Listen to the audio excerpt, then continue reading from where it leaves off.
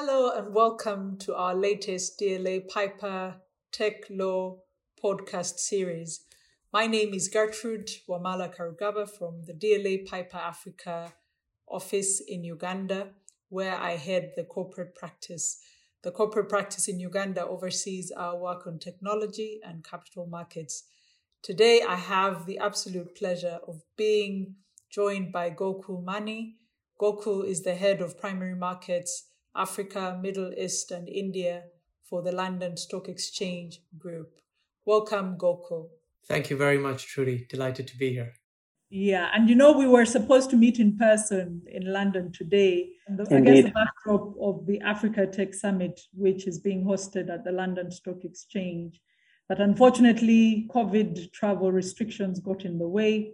But thankfully, we have technology, and we will use technology to speak to each other and to interact as best we can and hopefully meet in person in the future. So Gokul, your role is interesting. One, you're in charge of primary markets, but two, you're in charge of varied geographies. You have Africa, you have Middle East, you have India. And I just want to start there to say that over the last couple of years, we've seen quite a bit of interest from the London Stock Exchange Group in Africa.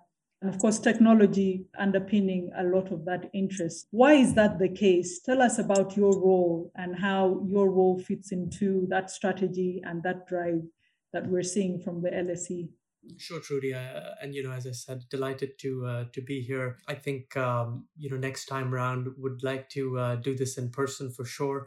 Travel restrictions this time prevented that from happening. Just before I can answer your Africa-focused LSEG question, a little bit of background. Yes, you're right. I'm responsible for Africa, Middle East, and India for London Stock Exchange. I've been doing that for a bit over 4 years. And prior to that, I spent 16 years with Bank of America Merrill Lynch in London and then Dubai. I think Africa, Middle East, and India have very different capital market themes, different levels of maturity from a capital markets and investor perspective, and also varied levels of progression on where technology and capital has got to in those regions. What do we seek to achieve in an Africa context at LSEG? Ultimately, it's to do two broad pieces of activity. One is to partner with African nations and develop their capital markets. And we do that whether through our capital markets business, our FTSE indices and benchmarks business, our data and analytics business, and our post-trade business. So one is as a market infrastructure group to play a greater role in the development of capital markets in Africa.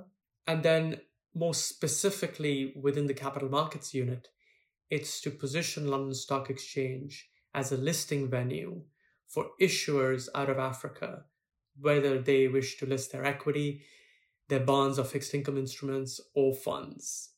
So that's great. It's great to hear about your role. And I think we'll come back later to two important points. One, why London is an attractive destination for listing. But two, to hear more about how LSEG is supporting capital markets development on the continent. But of course, we're in a global context. And in 2021, we've seen a rebound of the capital markets. So if you can just tell us about that global picture and how that global picture is translating for Africa. Yes, absolutely, Trudy. I'd be delighted to. So I think you're absolutely right. While 2021 has been a blockbuster year for IPOs, and we'll go into the details around that, 2020 was still a large and meaningful year from an equity issuance perspective. However, on a global basis, that was less so in IPOs and more so around follow-on offerings. So because of the pandemic, companies on a global basis needed to shore up balance sheets, needed capital from a working capital, liquidity, and rescue perspective. The equity capital markets did step in and fund that. IPOs were significantly reduced in the year 2020. 2021 has been, as I said, a stellar year. At London Stock Exchange, it's been our best year over the last 7 years since 2014. On a global basis as well, you will find that the 2021 year has been as strong as a 2014 or then a 2007 year. Now, what does that mean on a global basis? So, and the year is not yet over, up until the end of November, on a global basis, there were 2,700 firms that went public, raising nearly 600 billion US dollars. The largest nations that contributed to this were, of course, US and China, given the size of their domestic GDPs. At London Stock Exchange, we had our best year since 2014. At the moment, we've had 111 IPOs, raising nearly $23 billion in IPO proceeds. Technology was actually the single largest sector year to date. We have 34 IPOs in the technology space that raised $9.1 billion and had an aggregate market cap of nearly $47 billion. This was the year for IPOs, and within that, for high growth technology names on a global basis. On an Africa note, I think what we find in Africa is that African tech today, yes, in some of the more established subsectors of tech, like fintech, or, we're going to have to go into the world of telecoms as a tech-enabled sector. We do see kind of large moves in fintech and telecom infrastructure that have actually come to the capital markets over 2019 to 21. But for the most part, it's indeed been more of a VC, more of a private M&A, regime to date. That's kind of what we would expect in any new sector to the capital markets. There is a funding continuum, and private capital and VC and PE and M&A does happen quite often before companies are ready to go public. So just picking up on that, actually, that was going to be my next question, is when you have mind-blowing numbers in terms of what you've seen in number of actual transactions and amounts raised, and yet you see on the continent, we're still very much private sector focused, private equity, VCs, like you've mentioned. So within that context, how do we tell the story of how African tech can take advantage of some of those benefits of listing? And here we can even talk about whether it's domestic listings or international listings. How do we shift that balance, that contribution of private equity or VCs or some other forms of funding to African tech seeing listings as a more attractive funding option? Thank you for that question, Trudy. I think if we just talk a little bit around what have some of those large cap or technology listings been from Africa, and then move into the VCPE question. Broadly speaking, over the last 2 years or 2 and a bit years, we've seen 4 large technology offerings from the continent. 3 purely from the continent, and then 1 is kind of from the broader region. I think those being Jumia from Nigeria, eFinance and Fori out of Egypt, and then Network International, which originally would have been classified more like a Middle East play, but pursuant to their acquisition of DPO in South Africa, we can call it from the broader region. So you've got these, 4 large IPOs, 3 of which are actually kind of in that payments and fintech space. 1, as in Jumia, is in the kind of consumer internet, e-commerce space. I think in any market that first starts to see tech really developing, and here we can look at kind of the India model, for a very long period of time, a market like India, for example, had only private capital and private VC and PE and M&A develop that sector. Now, I don't think in Africa it's going to take as long as it took for India to move from private capital and VC into the public markets. But there is a period of time where these companies actually benefit from private investors that can help them grow in a certain differentiated, more hands-on way than a public IPO would allow them to. I think the time for an IPO or an equity listing, particularly on an international market, is when the company feels that IPO will help it further grow, potentially expand geographically into a new market or into international markets. And of course, at the underlying need for their IPO should either be access to further growth capital, primary capital, or a shareholder's exit. So I think it's completely normal and expected that for the foreseeable, we're going to see more private than public. But going forward, the market will continue to see some of those large cap IPOs come to international venues as well as domestically. And then as time goes on, we'll also get some of those mid cap tech IPOs like we do out of more developed markets like in Western Europe, UK, and the US.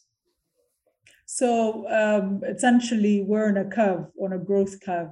Our time, as Africa Tech will come. But I think the context in which we are operating is requiring that private equity is more appealing. And I suppose we'll come back again. You talked about the role that LSEG is playing in developing capital markets, that some of this work needs to come and start, and so that when absolutely ready for listing, they're able to take up the opportunities. But now I want to come back to you and to London and sort of put you on the spot a little bit. The big IPOs we've seen out of the continent. So if you look at Jumia, you touched on Jumia. We have IHS. They've chosen New York, which even when you look at proximity from an Africa perspective, from a historical context, London should be the more appealing market. We're more familiar with London than the US. Maybe you need to tell us a bit more about what London has to offer vis-a-vis New York. Articulate that use case for an Africa Tech looking for destination for listing. Sure, Trudy. I think in the technology space, and also particularly in Africa Tech, I think the US will always be part of the mix. African tech companies, I think, will always look at London and the US exchanges side by side. Now, a lot has happened in London over the last 2 years in technology as well as our own UK listing regime that will make us more suitable for technology companies more broadly. What has that been? One is we've just had a lot of tech IPOs in London over the last 2 years. As I noted, there were 34 IPOs raising nearly $10 billion just this year. So I think our stature in tech in London has measurably grown. Hand in hand with that, there has been a very large UK listing regime review process over the course of 2021. And just last week, it was announced that the minimum free float requirement for premium listed companies on LSE would now no longer be 25%, but that has been amended down to 10%.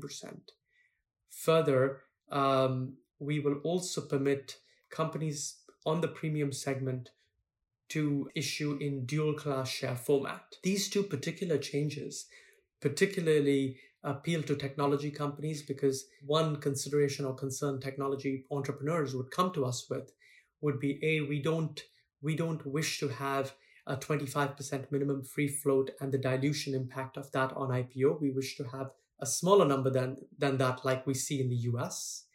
And number two is, US as well as other markets for technology companies allow dual class share structures. So we have adapted that to provide a level playing field between us and the US. So those are two very meaningful changes.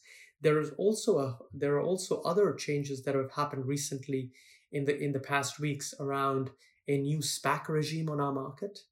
And I think moving into next year, we will see other changes to our listing regime, which are to come involving our standard segment. But coming back to Jumia and IHS, there were very specific and particular reasons why those companies chose the US. I would say at the time that Jumia went public, it was very well received in the US. It's had quite a roller coaster ride since then. Today, Jumia's market cap or IPO share price is about the same as it was when it went public. But at moments in time over the last 2 years, it was up to 4 times the market cap at listing. So it's had a volatile journey. IHS, on the other hand, chose the US for different reasons, but it's down nearly 36% on IPO price. I think with the London offering, or with London, I think there is a better understanding of Africa. We have 127 companies from Africa already listed on LSE. We have 95 bonds from 28 different countries already listed on our markets. Just the familiarity of African stories, African demographic, the African consumer, and African businesses is far, far greater in London than it is in the US. And I would just say that we probably are a destination that would probably not have as much volatility in share price performance post-IPO. If we just look at aftermarket IPO performance across all IPOs in 2021, and so this is not technology specific, but all IPOs on an average basis this year are up about 25% on LSE from their IPO price. But on the US exchanges, NYSE and NASDAQ, they're up about 4 to 6%. So that just shows you, and within that, you're going to have companies that are up a lot more in the US than London, but at least we don't have that level of volatility. And I think that volatility has come out to bear in certain geographies where the US is perhaps a bit more unfamiliar. To our listeners, thank you for joining us for part 1 of our Tech Law podcast series on Africa's capital market landscape for African tech. Please look out for part 2 of this episode, in which Gokul and I turn our attention to the development of capital markets on the continent, including localization initiatives, regulation, and the important role of investor relations.